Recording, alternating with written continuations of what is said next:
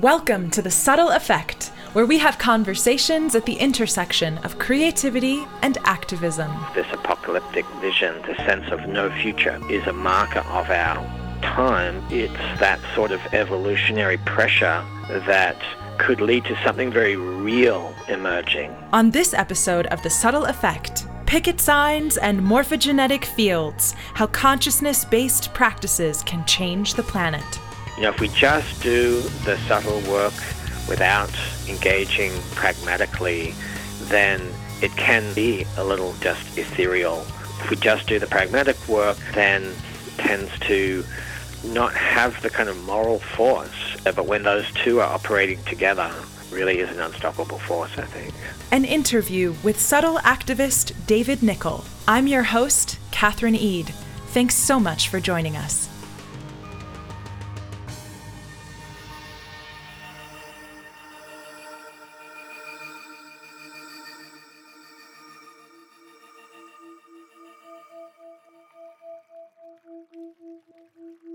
I ask, as I touch gently upon this world, what do you need? The wind wants songs, wants poems to carry. It is structured to carry waves, and we are structured to take them into our skull's openings, carry them in to a place beyond science, a place whose architecture resonates as a temple that's been refined over 4 billion years. The pews are full with our listening souls who want a message more powerful than any man's sermon, want to be taken back for just a moment to the place where we can rest easy. The wind was born to carry sound for you, formed around the sounds of your mother's voice for you. The wind was in its function when it was touched by your first "I love you" and stored it in its feather pouch, carried it to the ears that love was meant for. The ears are the only thing that could ever hear, and you have too. The mountains were built for you. Eyes are the only thing that could ever see them, and you have too. The wind was made for you. Sound is the only thing that could ever kiss it, and you have to dare to say you got everything you needed. Dare to ask for what you want, and then open your ears from all the way inside of your skull and hear the tingling electric hum in silence. Its fullness. Dare to make your body strong, your core, arms, face, and lungs. Lock your eyes in focus like you are pushing your vision out of them. Pray with all of your senses. And do nothing for the like of it from someone else. For someone else's mind can be made up 1,000 times against you, but their body was made to hear, was made to taste, was made to touch, to feel your love and move and shape the air around them as they make love back. The whole world waits to be moved by you.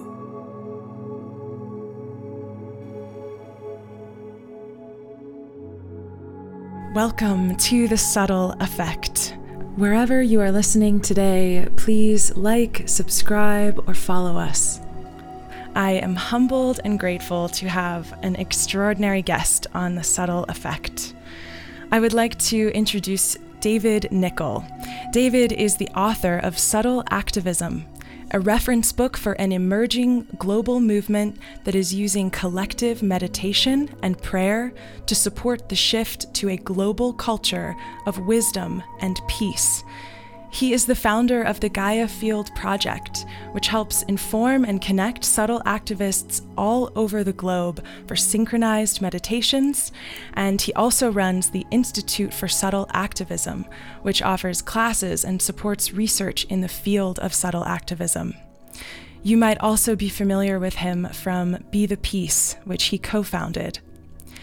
He teaches on subtle activism in the Philosophy, Cosmology, and Consciousness program at the California Institute of Integral Studies, and also for the Shift Network.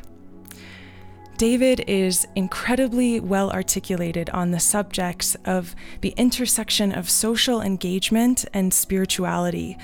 He has approached the incredibly complex subjects of the psychological and spiritual dimensions of socio-political transformation with such grace. In his book, he gives voice to the suffering and injustice that's happening on our planet, to the helplessness that it's really easy to feel in the face of it, and then offers that we might have the potential to affect real change by building on our actions as activists to include a profoundly creative approach, a deeply interconnected approach, the approach of subtle activism.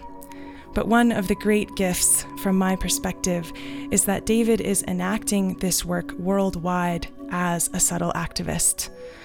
And I'd like to welcome you to the show, David. Thank you so much for being here.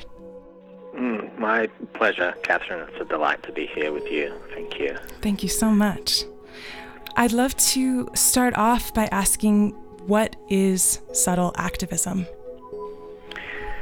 I define subtle activism as the use of spiritual, consciousness-based practices like meditation, prayer, ritual, for the purposes of collective transformation. So it's a fairly simple definition, but the notion is that we're focusing on the potential of our practices themselves as a legitimate form of action. It might be subtle action, but potentially a crucial element of a more holistic approach to social change.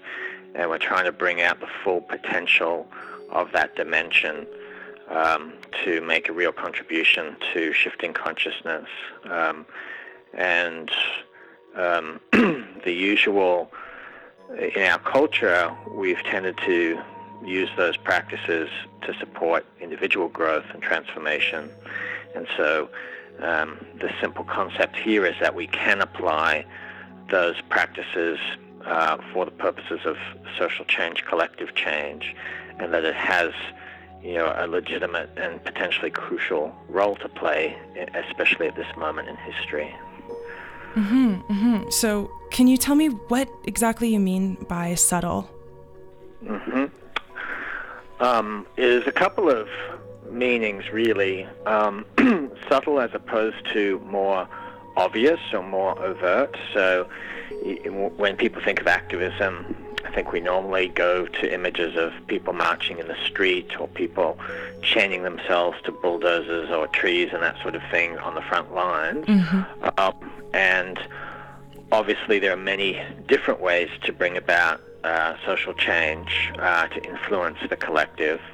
So you can think of that in terms of a spectrum from the more obvious, more overt actions down a scale of increasing subtlety. So, for example, many artists, I think, who do socially conscious work, visionary art, or socially conscious films that shift attitudes in the collective about something, an important issue, or intellectuals who will shift paradigm about something that, these sorts of actions, they're not directly affecting political decision makers, but they're changing the conversation, they're changing the whole paradigm in which decisions get made. So you could think of all of those actions as more subtle forms of activism. And what I'm interested in is at the most subtle end of that spectrum, our consciousness work itself, which doesn't look like it's engaging in much outer action, but what I contend is that it is actually the most causal level of bringing a change. And so, so there's that level, or that dimension, the subtle compared with the overt.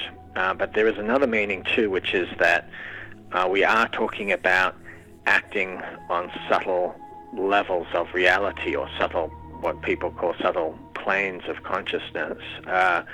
And the idea is that the world is not just this, physical sort of what they call the flatland, with just one dimension. What you see is what you get, but that there are these deeper levels of reality, subtler levels of reality, and that we can engage at that level to seed change, to seed ideas, to seed energies that come through to the more gross levels, if you like, and so from a deep level there, bringing inspiring energies into the more gross levels that can inspire actions and ideas at that level. Mm-hmm. So as we get into what you're referring to as these more subtle levels of reality, this is what you're referring to in your book as this place where we're all kind of increasingly more and more connected. I think from a straightforward, orthodox, scientific, materialist perspective, the worldview obviously is that we're basically composed of separate physical objects, and that's what it can seem to be like to our senses. But as I'm sure many of your listeners are aware, most of the world's wisdom traditions, but also increasingly science itself, is saying underneath that appearance of separation that we are deeply interconnected. And science, obviously through quantum physics and the discovery of non-locality and other principles, similar principles, has itself come to the view, at the deepest level, interconnection is reality. It's established now in science that this is not just some ideal, but it is actually the case that at the deepest level we are all very profoundly interconnected.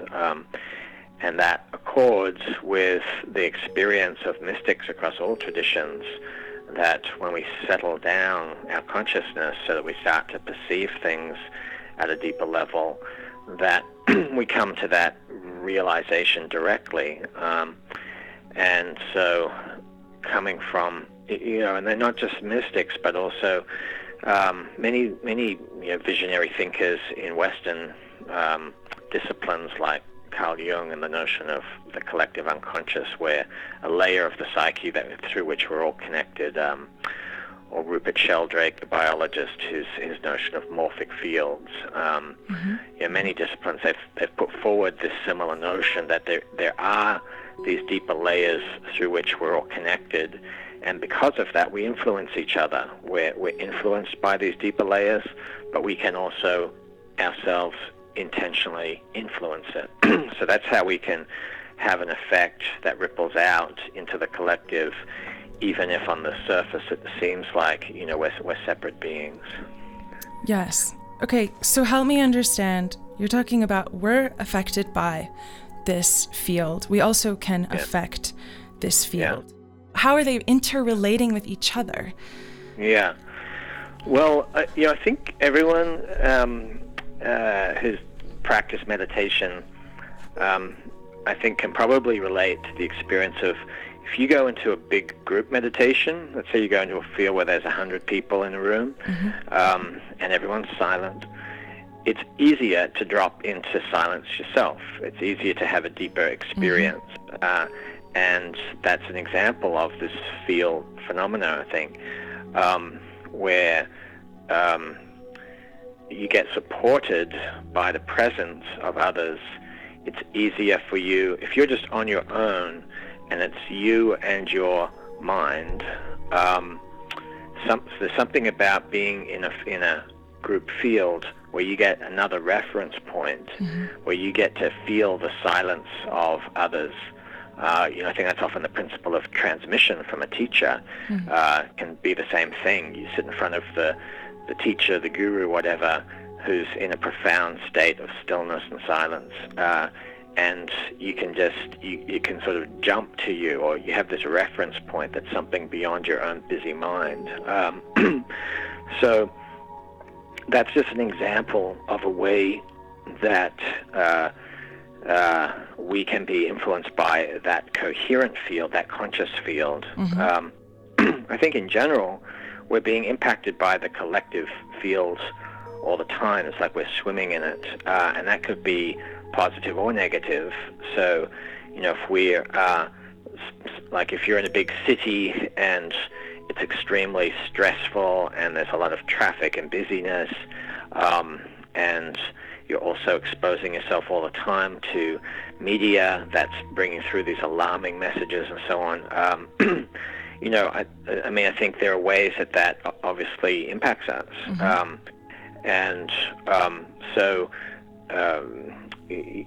What we're proposing here is a way of making this process conscious.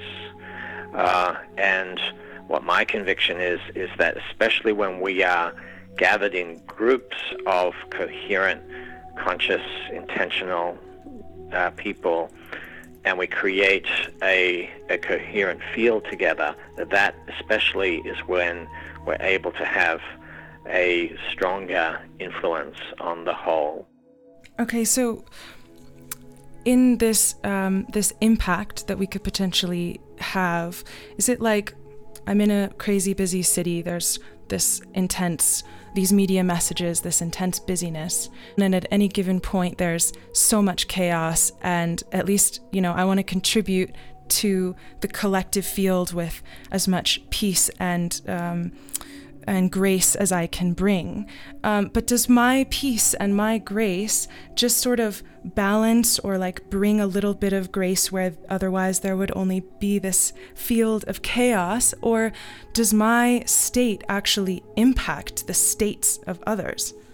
Yeah. I think there is actually research on this. This is where the science can come in a bit. The TM folks, Transcendental Meditation scientists, have looked at this sort of thing. So, maybe it is good to bring in a little bit of the science here, because a lot of their research from the early days was about cities where more than 1% of the population were practicing TM.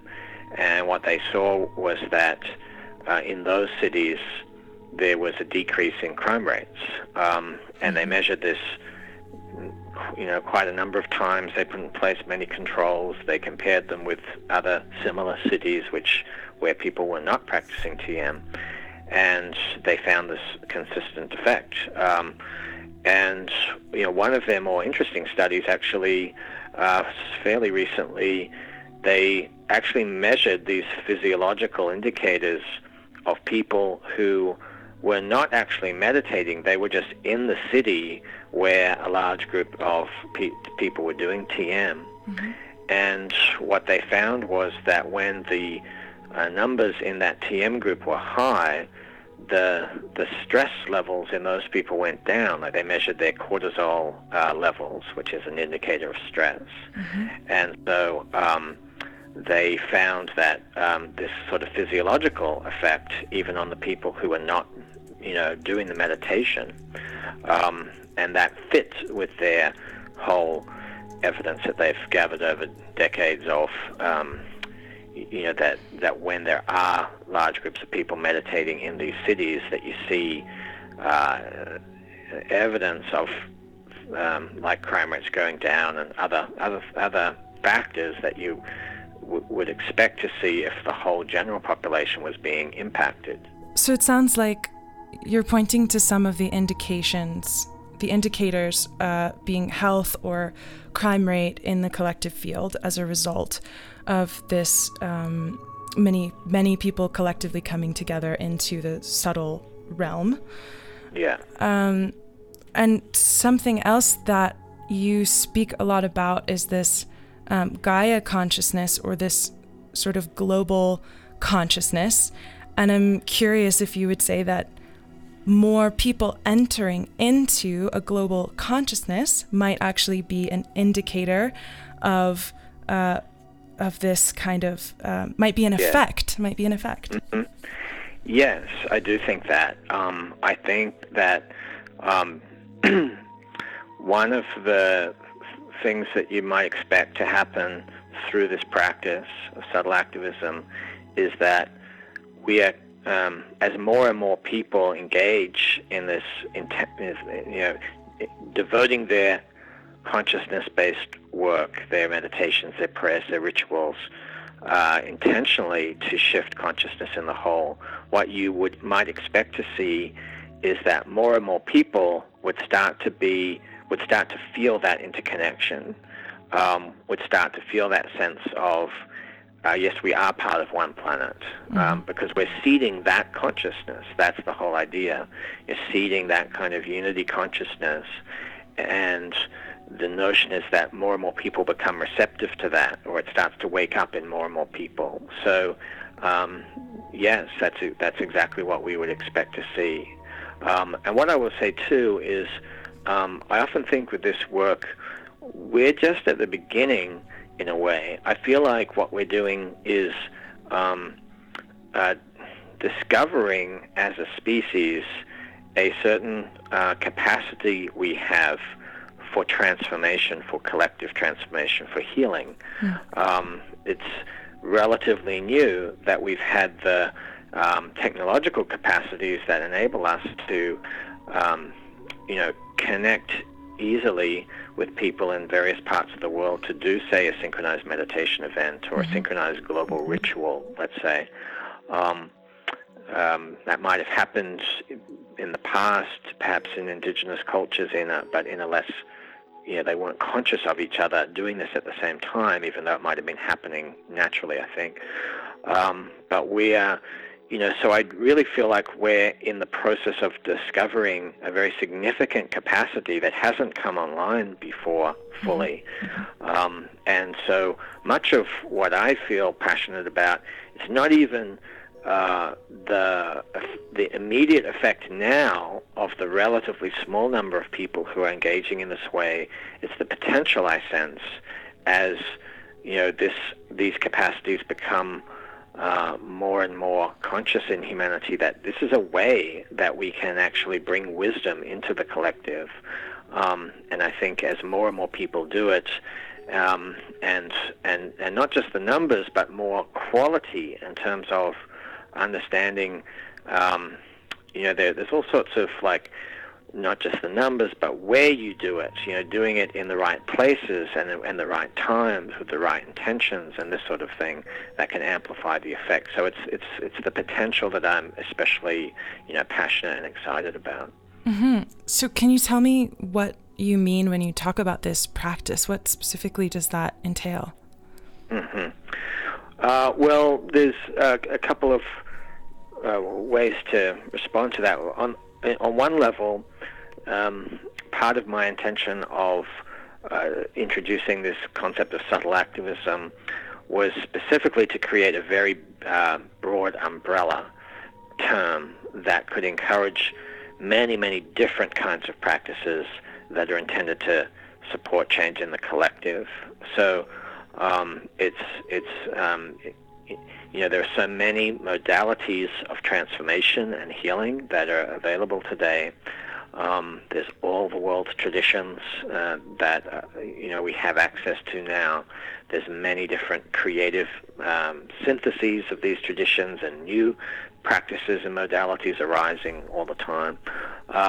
And with the frame of subtle activism, it's an invitation to consider how could we apply any of those practices to the realm of collective transformation, since most of them can be applied towards individual healing.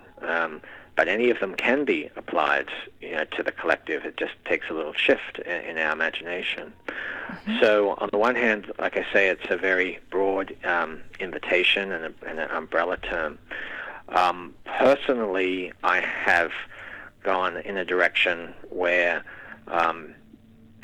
I've been practicing this with, I have a council of leaders in the field. We've been doing sort of experiments in subtle activism for many years now. And in my work, a particular approach has emerged, which I call Gaia Field Synergy. And it is a way of working with groups to create a very profound level of coherence in the group field, where then the group itself becomes a kind of portal, a very, very coherent portal that, I feel is a very strong amplifier of our intentions, of our presence. It becomes a portal that allows source energies to flow through the group into the collective. And that's the way that has emerged for me as my way of working. But as I say, subtle activism itself is a very big brush term, so it invites a lot of creativity. Mm-hmm, mm-hmm. It seems like quite unconventional from the perspective of the average American to be engaging in such a thing. And I'm curious about where if this creates any divide. Like you're talking about bringing more and more people into this practice, increasing the potency. How do you bring in, there's all these various levels that someone could engage in this with, and how do you bring in more of this collective, more of this human global family when we live in such rational, skeptical times? Yeah, it's a really good question.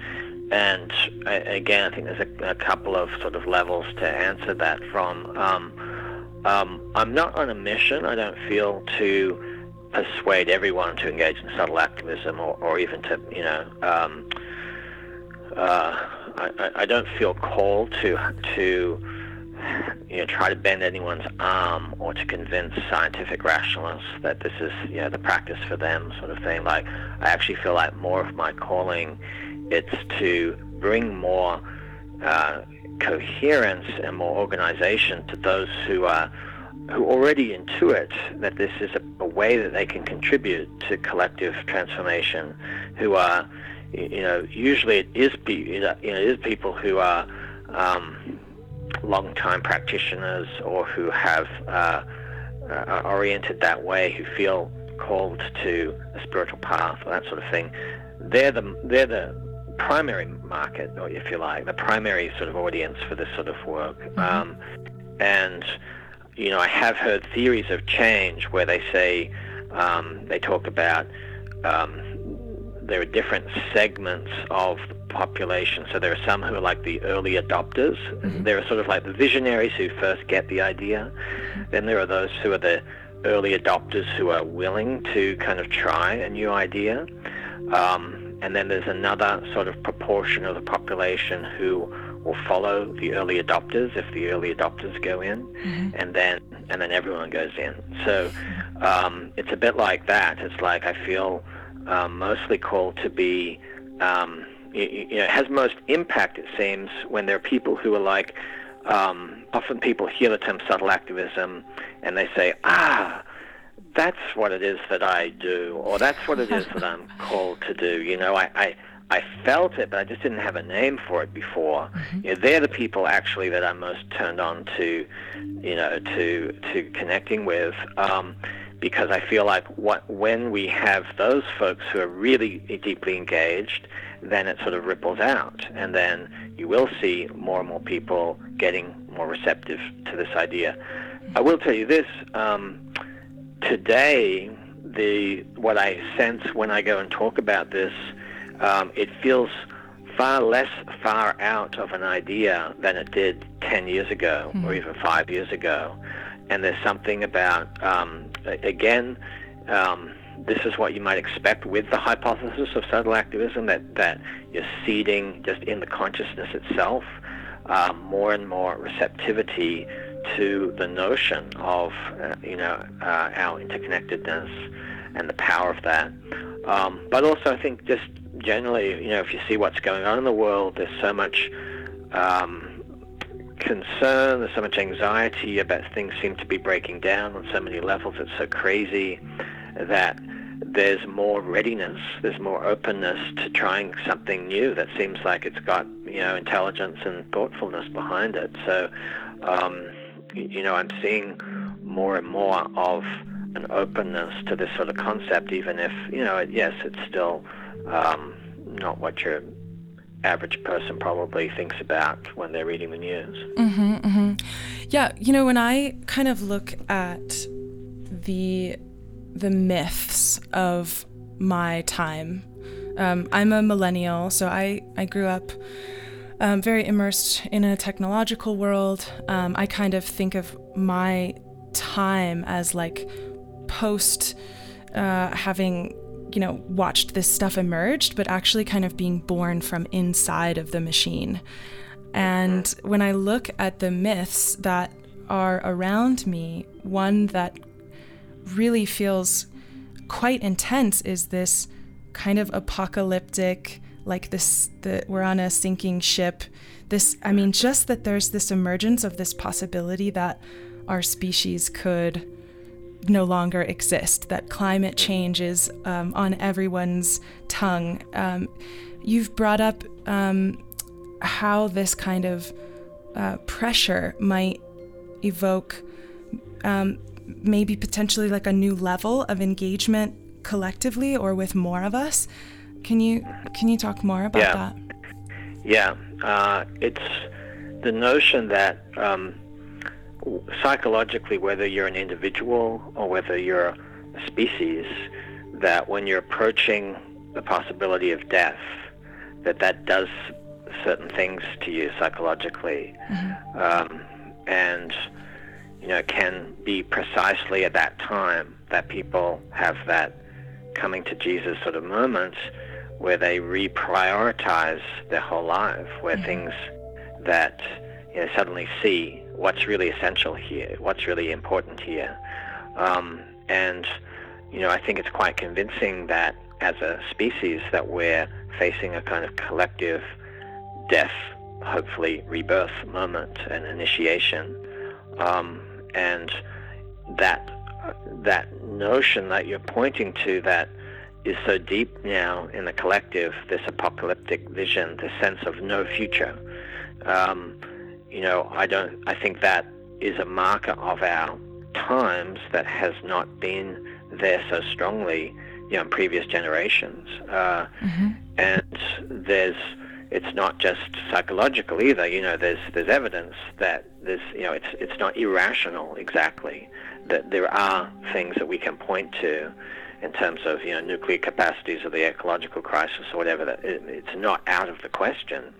And so this makes this a very unique moment, I think. But on the flip side, it's that sort of evolutionary pressure that could lead to something very real emerging. It's like there's nothing like death to make you real, and to cut through some of the insanity, some of the neurotic sort of, disconnected from what's most essential, that has been running through the collective. So it's a strong evolutionary pressure to get real, and what that also means is, to awaken together to reality, which on a deeper level is awakening to the fact that this is a precious planet, the fact that we are more fundamentally interconnected, and that we have this possibility of creating something beautiful here, So, it's the uniqueness of that moment with all of its pressures that on the flip side could support this sort of deeper spiritual awakening, let's say. And what I find, what makes this practice so meaningful for me is that it's a way of engaging in this moment where we together contact our depths and contact a source of deeper insight and guidance and wisdom. And it's like from that place, very often a real feeling of hope emerges for people. I think of all the feedback that I've received from people who engage in this work. That word is probably the most common, where people say, I feel hope now. And I think especially when you have an experience of being in a very profound state of silent unity and say a common prayerful space, say with many people in different parts of the world, different cultures, different religions, different languages. The beauty of that experience of feeling, because that's what I feel like is the birth on the other side of this. It's like it's this possibility of truly a global culture of peace, love, of a true wisdom culture. And when people get a taste of that through these sorts of collective meditation events, it activates something. It's a movement toward the next world, the coming world, that is like an antidote to the despair of the collapse of this world. And it's so vital, I think, to have that possibility awakened in people, so we can move, towards something rather than just being in reaction about what we're moving away from. I feel like you're giving voice to something very small, like it's hard to even touch all the way because it's so deep inside. That this idea that the shadow brings the ability for us to tap into that kind of hope, that without this sort of despair, without this kind of deep grief, somehow through that process of grieving comes online the response to it, or the antidote, this medicine that would not have had a need to surface. We wouldn't have a need to tap deep into this place or understand the potential of our human consciousness had we not been given such a massive challenge. Yeah, and I think that's the gift of this, sort of the silver lining of a very dangerous moment like we're in, like it could be in other times, when everything seems more things are going so easily that it does seem to be the case that whole cultures move into more sort of superficial modes, like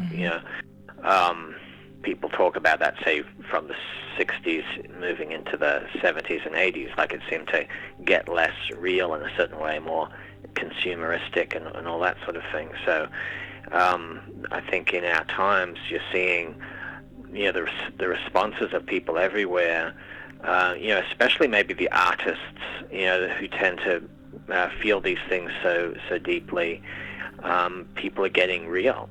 It confronts us with, it calls on us to dig deeper and to awaken to something very, very real. It's not about being in denial of the pain and the danger of our moment. It's not about sort of saying that this future possible, world of a true global, more unified culture is a certainty even. We don't really know, and we have to live through the challenges of this moment. But this is a practice, this is a way of engaging that enables us to meet the moment with wisdom and with our collective wisdom. And I think there's so many healing things that can come from that. It's also just witnessing the reality of our world, but from a place of collective presence and compassion, and not just being in this permanent cycle of reaction, which can happen when we're just following the news and just thinking about stuff. This is a way of accessing a deeper part of ourselves in community, and then responding from our creative source. I just find that is a very, very meaningful and helpful approach for people who are otherwise feeling very helpless and not sure of what to do in our sort of crazy world today. Yes, and I'm curious if you've experienced what it's like from that place to then engage in tangible action as well. Yes. And I do want to emphasize in this whole conversation with this whole topic that I never put forward subtle activism as a substitute for more tangible action. It's always as a support for the practical action. Obviously, we have to engage in many practical actions to manifest change in the world. It's more pointing, though, to a dimension that is just usually overlooked, and that I feel is brings in a very crucial element. What I found is the combination, though, is extraordinarily powerful, and I think there's so many examples. Standing Rock, I think, is a really good recent example where my understanding is that the elders there at the camp were strongly emphasizing prayer and ceremony at the forefront of their action. They were building a very, very profound sort of spiritual energy at that camp. And there were also, other groups. There were big global meditations that took place in support of their actions. And then, of course, they engaged. They put their bodies on the line as well. But it arose out of that consciousness, and they were very disciplined with that. So this has been, in a sense, the playbook in recent history for successful social movements. And obviously we can speak to Martin Luther King and Mahatma Gandhi as similar strategy of creating a big field of spiritual and moral power through practice, through prayer, meditation, through spiritual principles, and then engaging, but in a disciplined way, in a way that expresses that consciousness of unity. And that is a very powerful force in the world when those two things come together. If we just do the subtle work without engaging pragmatically, then it can, I think, be a little just ethereal. If we just do the pragmatic work without opening up those deeper channels, then, very often tends to not have the kind of moral force, and it also tends to descend into kind of anger, blame, and so. But when those two are operating together, then it really is an unstoppable force, I think.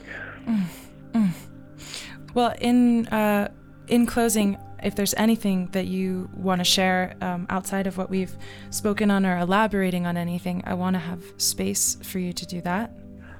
Well, thank you so much for this opportunity to share in this way, and this lovely dialogue that we've had. I think maybe what comes up to share, just as a way of closing, is just how much fun it is to engage in this approach as well. It's both meaningful and sober in a sense in terms of engaging with these events of the world, but it's also magical and nourishing to engage in this way. I just want to emphasize that. One thing at my leading edge that I'm very excited about is a practice that is an intentional modern dance ritual where we're doing these simple ritualistic dances together, set to amazing modern dance music, but with a group shared intention of using the energy of ecstasy that we raise for the healing and awakening of our earth. And so, just to give a snapshot that it's not just being with the pain of the world, and there's a lot of joy and even ecstasy and magic in this practice that I love. So, I just wanted to share that side. In terms of opportunities, if anyone listening would like to learn more about my work, probably the best way is I do have available a digital course, Introduction to Subtle Activism, which you can do in your own time frame online. And it's 3 different fairly short teachings to give you the overview of subtle activism, the principles. I go into more detail to my Gaia Field Synergy approach. And then there are 3 high-quality recorded meditations, subtle activism practices that you can do. There's also a chapter of my book in that course. And so you can just go to our website, GaiaField.net, to find that Introduction to Subtle Activism digital course. And if you use the discount code, anyone listening to this recording can use the discount code GN75, and you'll get 75% off. So I think that makes it about $25 or less. Wonderful. So, yeah. Fantastic. Well, thank you so much for joining with me today, for the conversation. I'm feeling activated and really excited and inspired to learn more. I really hope that those listening will check out GaiaField.net. The discount code again is GN75. You can find David's course there. And David, thank you again so much. I look forward to all that is to come. Thanks so much, Katherine. It was really delightful to talk with you today.